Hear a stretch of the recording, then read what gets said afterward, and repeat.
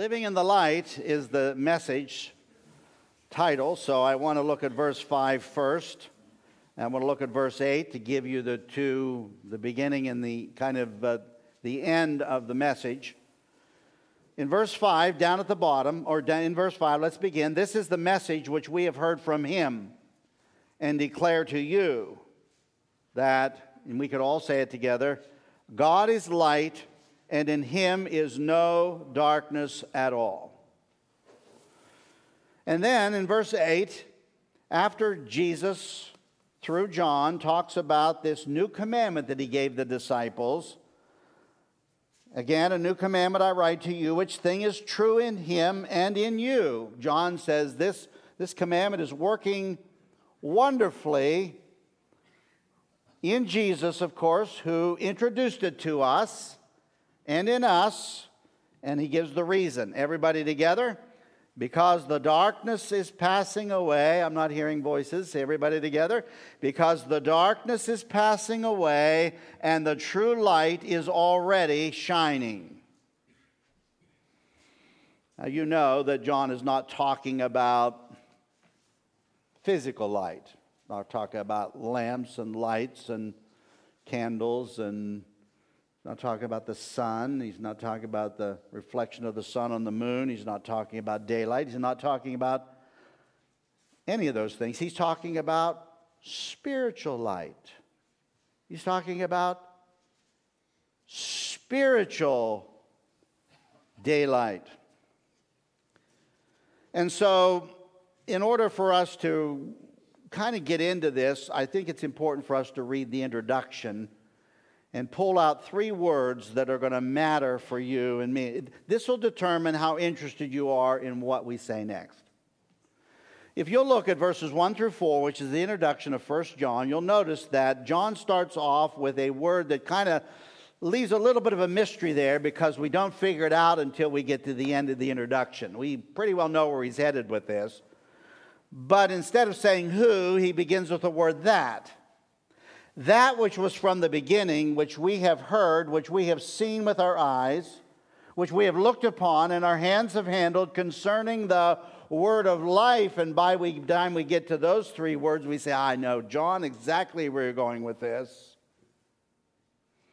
You have just identified the Lord Jesus Christ and have called him the Word of life. The life was manifest, and we have seen and bear witness and declare to you that eternal life which was with the Father and was manifested to us. That which we have seen and heard we declare to you, that you also may have fellowship with us. And truly our fellowship is with the Father and with his Son Jesus Christ.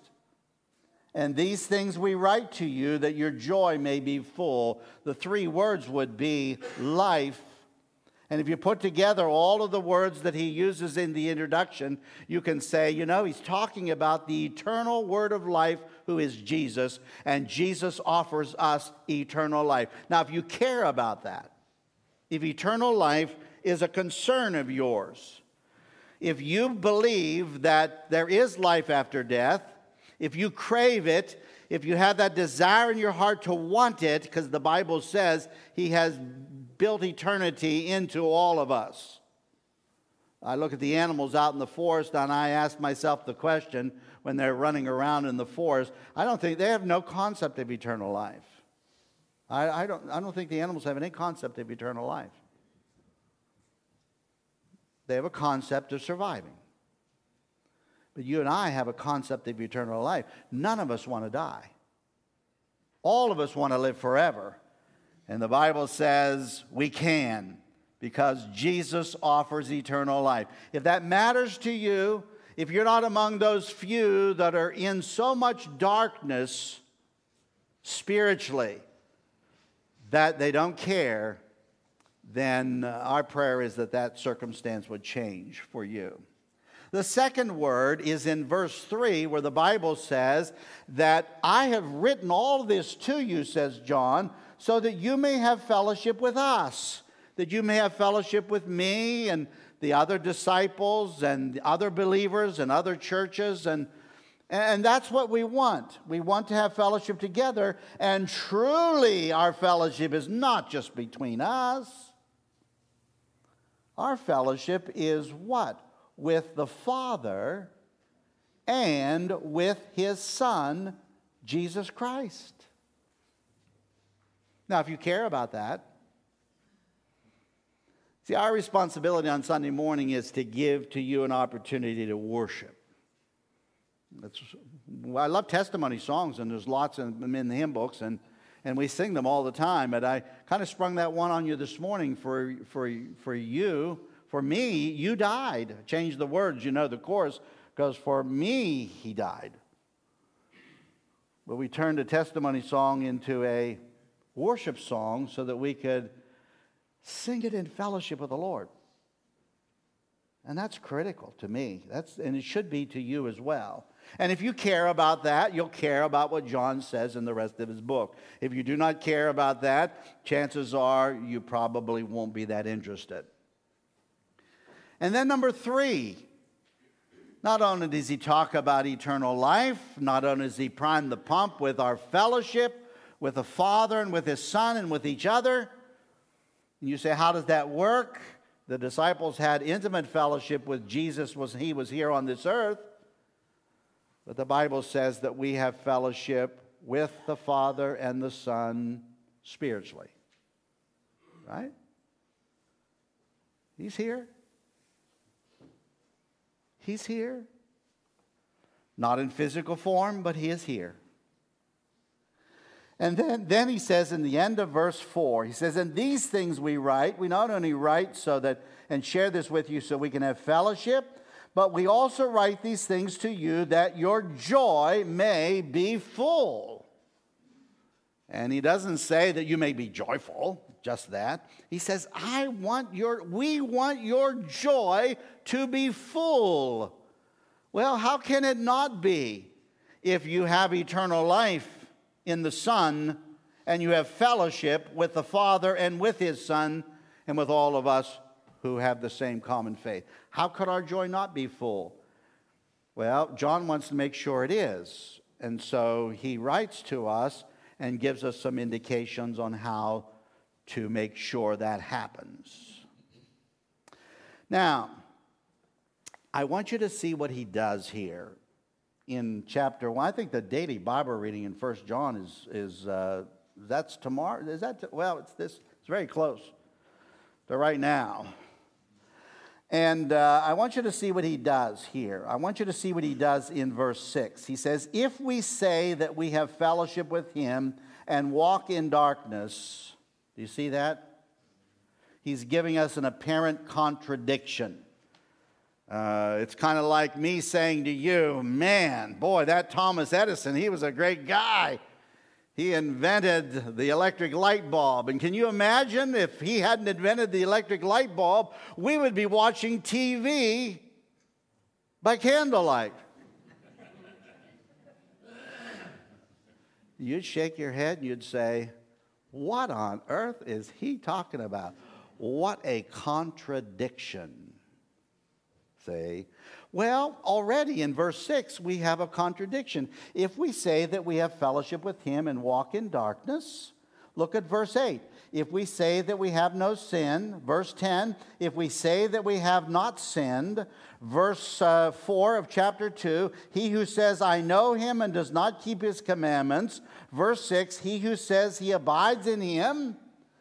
And I noticed that half of these give you the contradiction. Half of them leave it wide open for you to put in your own contradiction. But they're all about contradictions. They're all about confusion. They're all about the inability to get it right, to get it straight. And that sure would affect how you feel about verses 1 through 4, and certainly it would affect the fullness of joy that you and I could experience. Let's look at the first one for just a moment here. But before we do, I want you to take your Bible and turn with me, and we'll do this very, very quickly. Take your Bible and turn with me to the book of Acts, chapter 26. Acts chapter 26. You're just going to go back a few books. I'm going to look at this passage. We'll look at a couple of others, because I want you to see that this book of John in chapter 1 and 2 is a real study in contrasts. We're talking about the difference between night and day and the attempts that we make to try to live in night and day at the same time. All right, in Acts chapter 26, verse 18, just want to let you know the Apostle Paul is stating his case. He's describing how he became a Christian to King Agrippa in Acts chapter 26 in the city of Jerusalem, and or in Caesarea. Where is he at this point? Who remembers where he is? Well, anyway, so he's telling the king just exactly what his testimony is. And then when he says, you know, Jesus personally appeared to me, and when Jesus personally appeared to me, he delivered me this message in verse 18, to open their eyes in order to turn them from darkness to light and from the power of Satan to God. Now, you can add the words that you need to add. Usually in the English language, you can easily do it. English language is written in such a way that it's not like a legal document where every single phrase and every single word has to be put next to every single thing you read. So let me just add the words for you here. To open their eyes in order to turn them from darkness to light and from the power of Satan to the power of God. There's a contrast. Now, I'll tell you something. If you have the power of Satan and the power of God both working in your life, hypothetically speaking, because I trust that you and I aren't under the power of Satan, then we have a problem, don't we? And John is addressing this. He's being very honest with us and addressing the problem.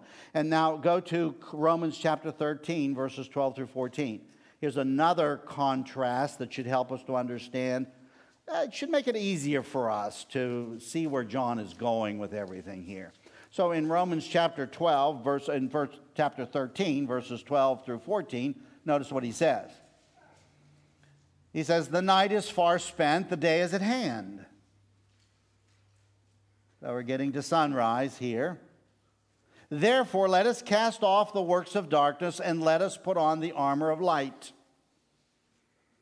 All right, let's cast off the work of darkness and put on the armor of light. And then he talks about the works of darkness. He says the works of darkness are revelry and drunkenness and lewdness and lust and strife and envy in verse 13. And I hate to read, you know, there's several hundred sins listed in the Bible. But there's 21 lists of sins in the Bible. I hate to read them. I hate to read them. Because it just reminds me too much of what life is like when you're not saved. And just a slave to all that stuff. But anyway, that's what he does. He contrasts the works of darkness with the armor of light. And then I want you to go very quickly to the book of Ephesians chapter 5, verses 8 through 11. Ephesians chapter 5, 1st and 2nd Corinthians, Galatians, Ephesians chapter 5, verses 8 and following. And notice how he brings it into perspective for us. He says, for you were once what? Darkness. We were in spiritual darkness. But now we are in what? Spiritual light. In the Lord. So he says, walk as children of light.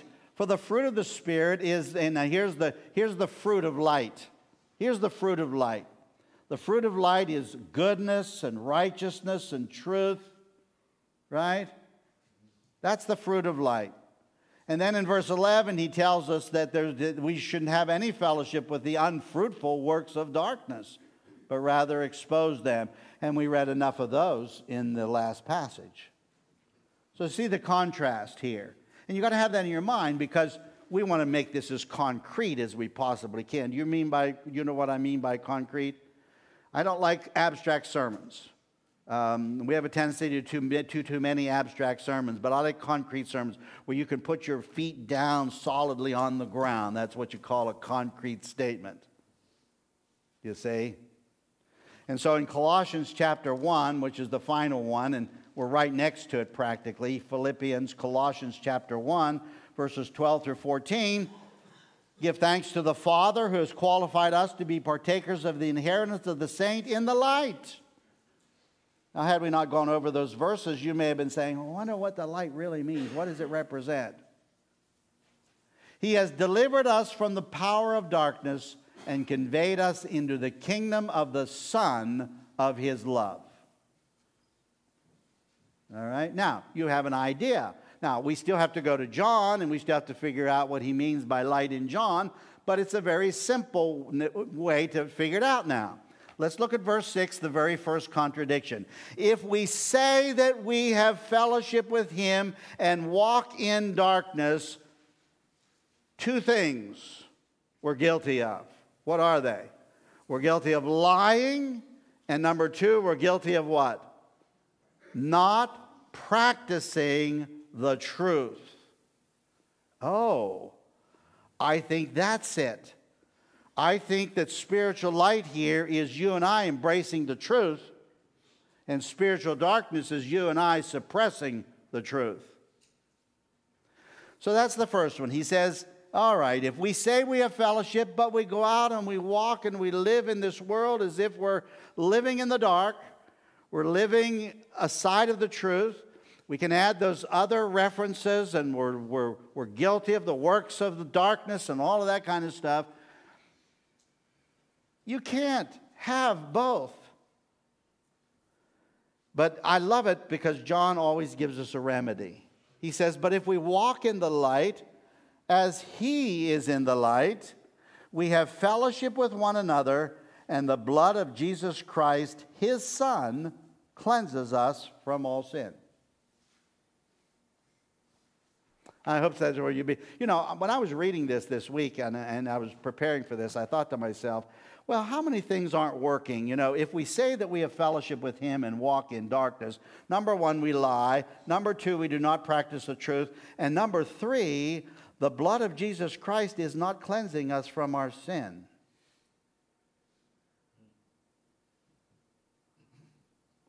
Now, I want to qualify that big time.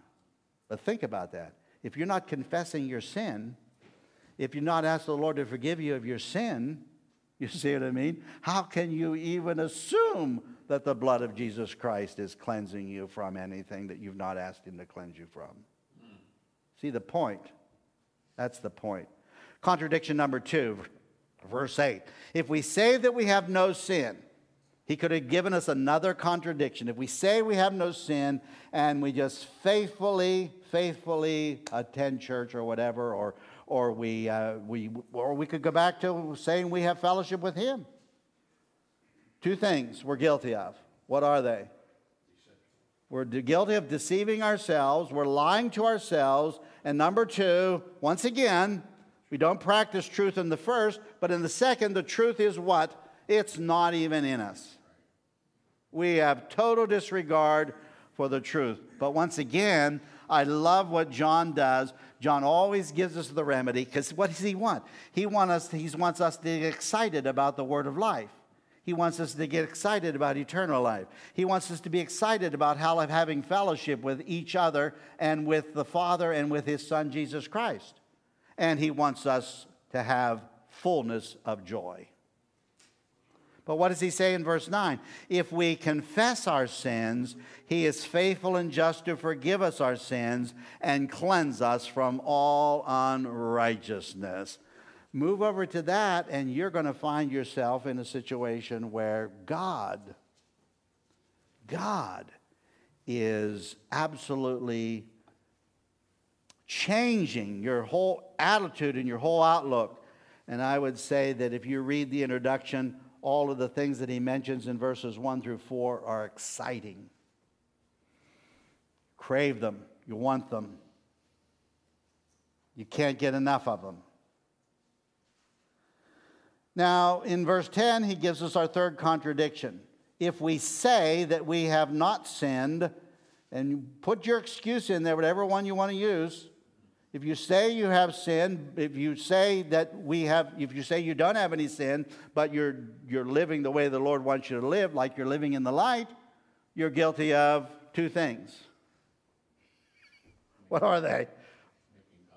You're making God a liar now. And once again, the third time, his word is not in you. Amen. Say, wow, Pastor, this is written to believers and unbelievers alike, of course, who may be in the church. John, of course, wants to get the gospel out to the world. So he's going to say, if the shoe fits, wear it. That's what he's going to say. But I'm hoping that when we read through these contradictions, you're going to say, I'm solidly on those positive notes.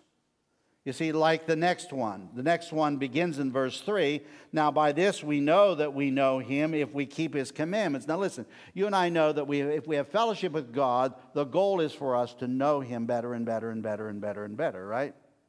So he's moving from the word fellowship here to the word knowing him. If we know him because we keep his commandments. And then he gives the contradiction. He who says, I know him and does not keep his commandments is two things. Guilty of two things. What? Being a liar. I'm not saying it. That's right out of the word of God. Being a liar and what? The truth is not in him. And then he gives the positive. But if you keep his word, truly the love of God is perfected in you. And we have time to go into all of that. But I'm hoping that that's where you're finding yourself, on those positive sides of those contradictions. How about verse 6? He who says he abides in him, who says he's walking in the light, but is not, but is walking in the darkness. There's something contradictory about that. And so he brings it to our attention. Now, what I want you to do is I want you to look at all of those contradictions and tell me what kind of a scenario we have here from a purely human perspective. Notice what he says. If we say,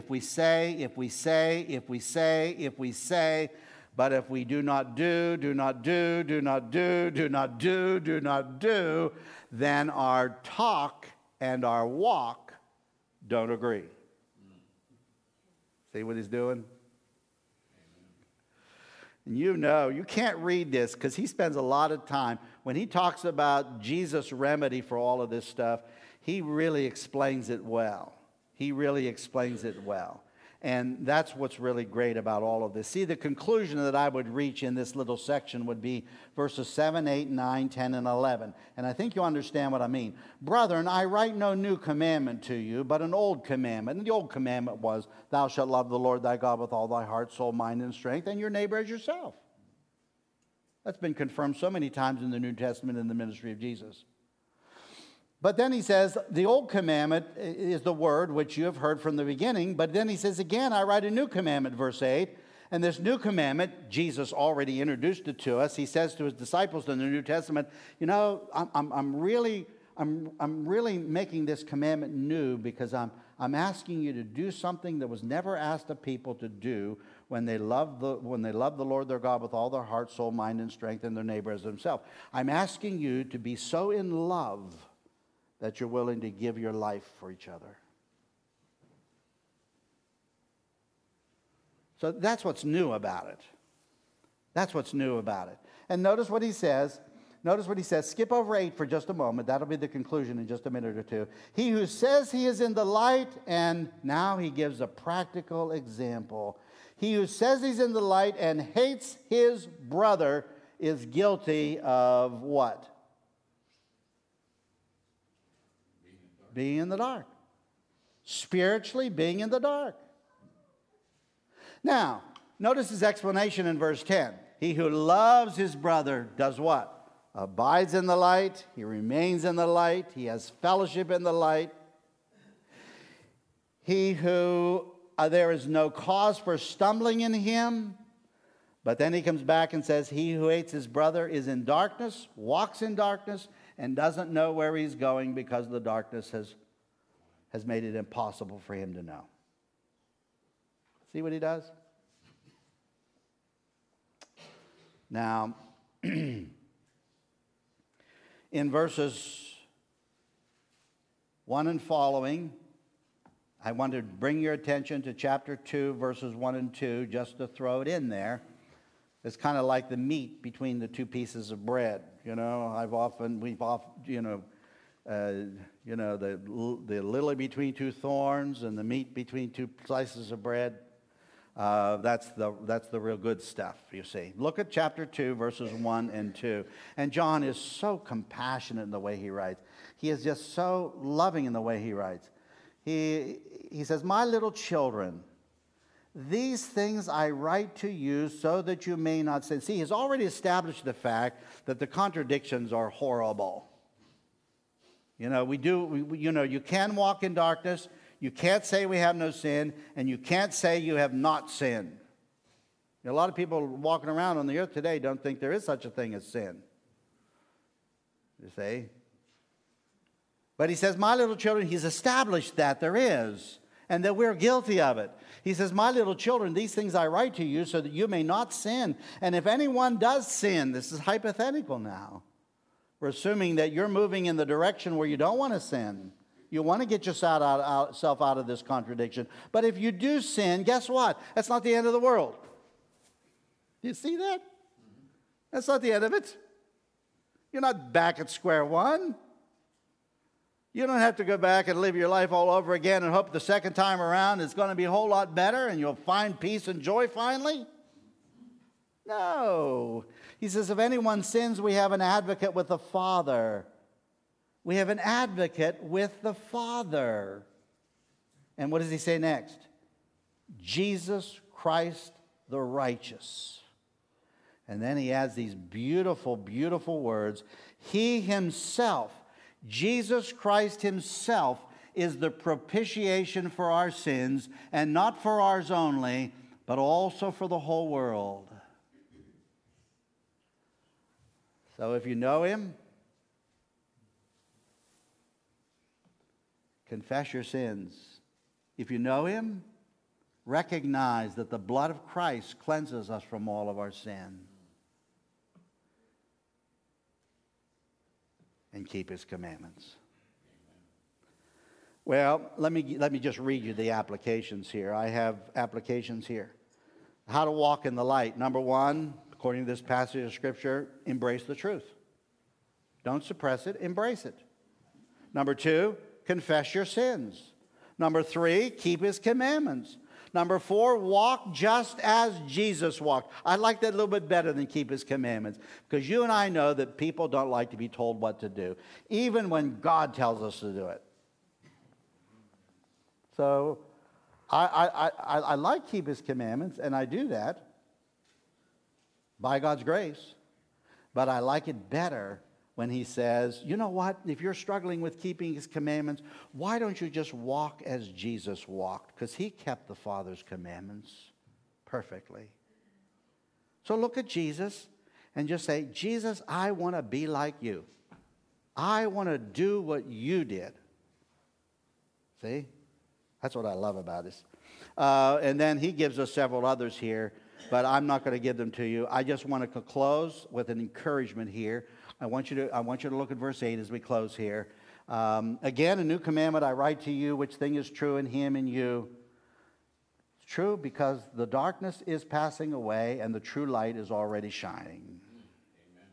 God is light, in him is no darkness. But the darkness is passing away and the true light is already shining. And that's just as true today as it was then. Now, what do I mean by that? Well, let me give you an illustration from our national life. Back in colonial America, John Winthrop, who loved the Lord, stood on one of the ships of the Puritans coming to America back in the 1600s. He stood on the ship and he says, wow, we're going to build a nation. He says, and he took this from Scripture. He says, we're going to build a nation. And from Matthew, the Sermon on the Mount, he says, and this nation is going to be a shining light on a hill. The whole world is going to watch us. And we're going to be a great example to the world on how to live. John Winthrop. He says the only thing that can destroy us is if we disregard the Lord. So we get up in the morning and we go outside and we say, oh, I don't know. I think darkness is coming in on us, right? We do. Come on. Let's be honest with ourselves. We look at society and we look at all the problems, and not just here in America, it's around the world. And we look at all that stuff and we say, you know what? The darkness is not passing away. It's encroaching in upon us. But John says, no, no, no, no, no, no. The darkness is passing away and the true light is already shining. So as much as I love John Winthrop and I love his statement and just a wonderful believer, I like the one in Luke chapter 178 better, where Zechariah is giving a prophecy. He's the father of John the Baptist. And in Luke 178, I just want to bring it to your attention where he says, oh, the Lord has given my son, John the Baptist, a very important mission. You're going to go before the face of the Lord to prepare his way, to give knowledge of salvation to his people by the remission of their sins through the tender mercy of our God, with which the day spring from on high has visited us. And day spring is in capital letters, just like word is in Word of Life in John. I like it better, as you see, because what Zechariah says is, you know what? The darkness is passing away and the light is shining. Sunrise is coming and coming and coming and coming. And we'll be in full day, the full bright day of God's light, obviously, when Jesus returns. But don't be so discouraged where you say, you know what, the true light is passing away. No, no, no, no, no.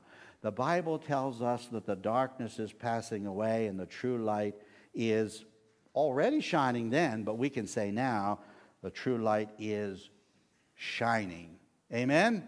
Amen. Amen. Let's close in prayer. Gracious Heavenly Father, we thank you for your word. We pray, Lord, that you'd encourage us with this wonderful book. Thank you for giving it to us. And Lord, we just ask in your precious name that we be reminded of what you have done for us in order to save us, in order to promise us eternal life,